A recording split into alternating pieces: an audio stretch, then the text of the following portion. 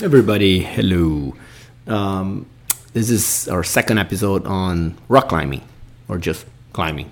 Although mostly I'm going to talk about is rock, not ice climbing. Not yet. Um, so, first episode I talked about how to get started, right? So you watched, I joked a bit about you went to Netflix and you watched Free Solo with Alex Honnold or the Dawn Wall with Tommy Caldwell, and you're like, oh my god, I want to do it. How do you go about climbing, rock climbing? So I gave you some tips and advice based on my own experience how to get started in climbing gyms indoors, some of them outdoors, but basically climbing gyms and climbing walls. Not go outdoors the first time or the first few times until you develop some technique and you gain some confidence and comfort level in what climbing really is and the techniques used. Now that you have that confidence, you can go outside, which is way more fun, right? Again, I train every other day in my local climbing wall, right? And a couple climbing gyms nearby. I would say every other day. It's part of my workout, but it's different, right? When you go out and you're outdoors, that's a whole different ball game, right? One, because it's going to look very different, right? There are no clear holds like in a climbing wall. Somebody put those holds there, right? You see a jog, you see collars, right? You identify your route. You know what kind of route you're doing based on the collars. Outdoors, you don't, right? Some of these footholds are hidden. You gotta be creative. You can make it harder for yourself. In the very same, route. It could be a 2 inches apart, right? An easy one than a hard one. So it's a very different environment. Of course, I think it's much more exciting. I think everybody, you do have the competitive climbing folks, and you only do it indoors in gyms. That's fine. I respect it. It's impressive.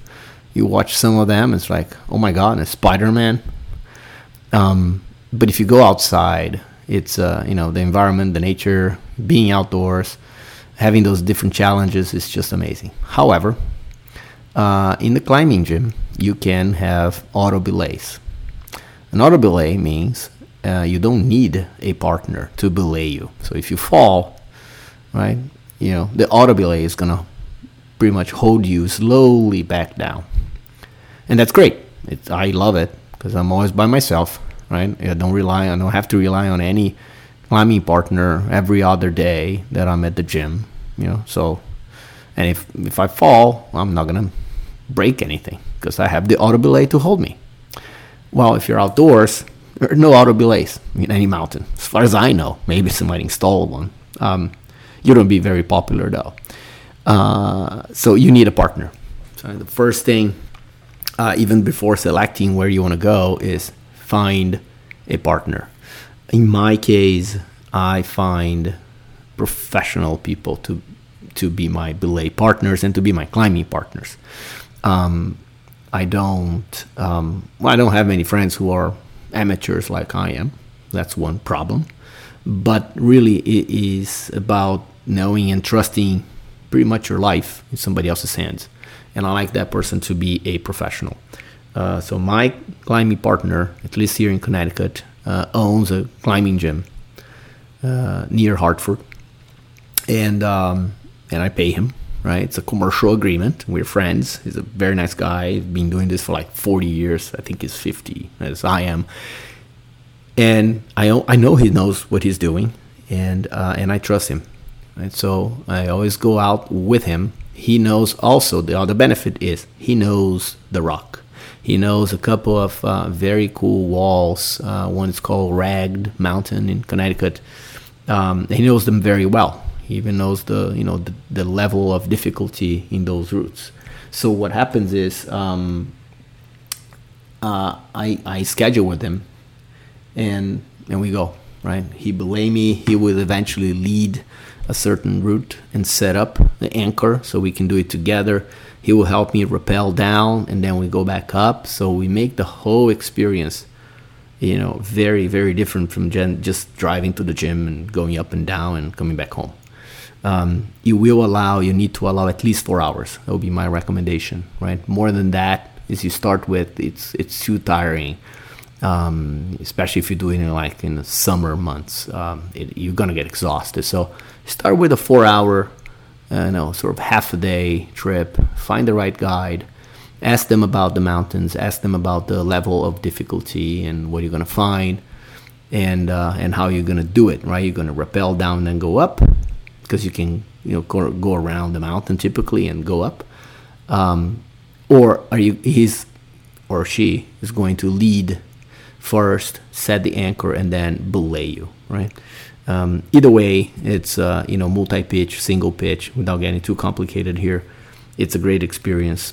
Really recommend, right? If you started by listening to, my first episode and going to the gym for a few weeks, go out, right? Don't stay longer. Just go out, schedule something, find a mountain, find a wall, a boulder or something, and go out, because that's going to, I think it's a whole different experience. You're going to enjoy going back to the gym now because you need to train, right? Some specifics to improve next time you go out. That's how I play it, right? I go back to the gym very focused, build stamina, same wall every other day, but I go up and down like 15 times. So I'm just building that strength so I can have a specific goal when I'm out in a wall, outdoors that is like 150 feet high. You need to build that stamina. So go up and down like I do 15 times typically in about 30 minutes in the gym. It's a little bit boring, but it builds, my body to go outdoors, which is really fun. That's really the extreme excitement, adventure, spirit. That's what it is climbing, I think, in my opinion. All respect to the folks who do it competitively in gyms and even in the Olympics. So the last piece of advice is that I learned, although I'm climbing like a 5'10" with ease, rating wise, right, in the gym. So okay, this is a 5'10", 5'9". That's a piece of cake.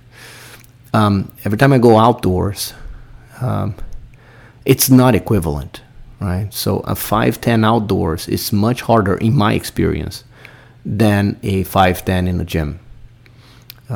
It's very subjective how those ratings are set, especially if you start talking about like within the 5'10". You can have 5'10A, 5'10B, 5'10C. Those ratings are so granular that they're subjective, right?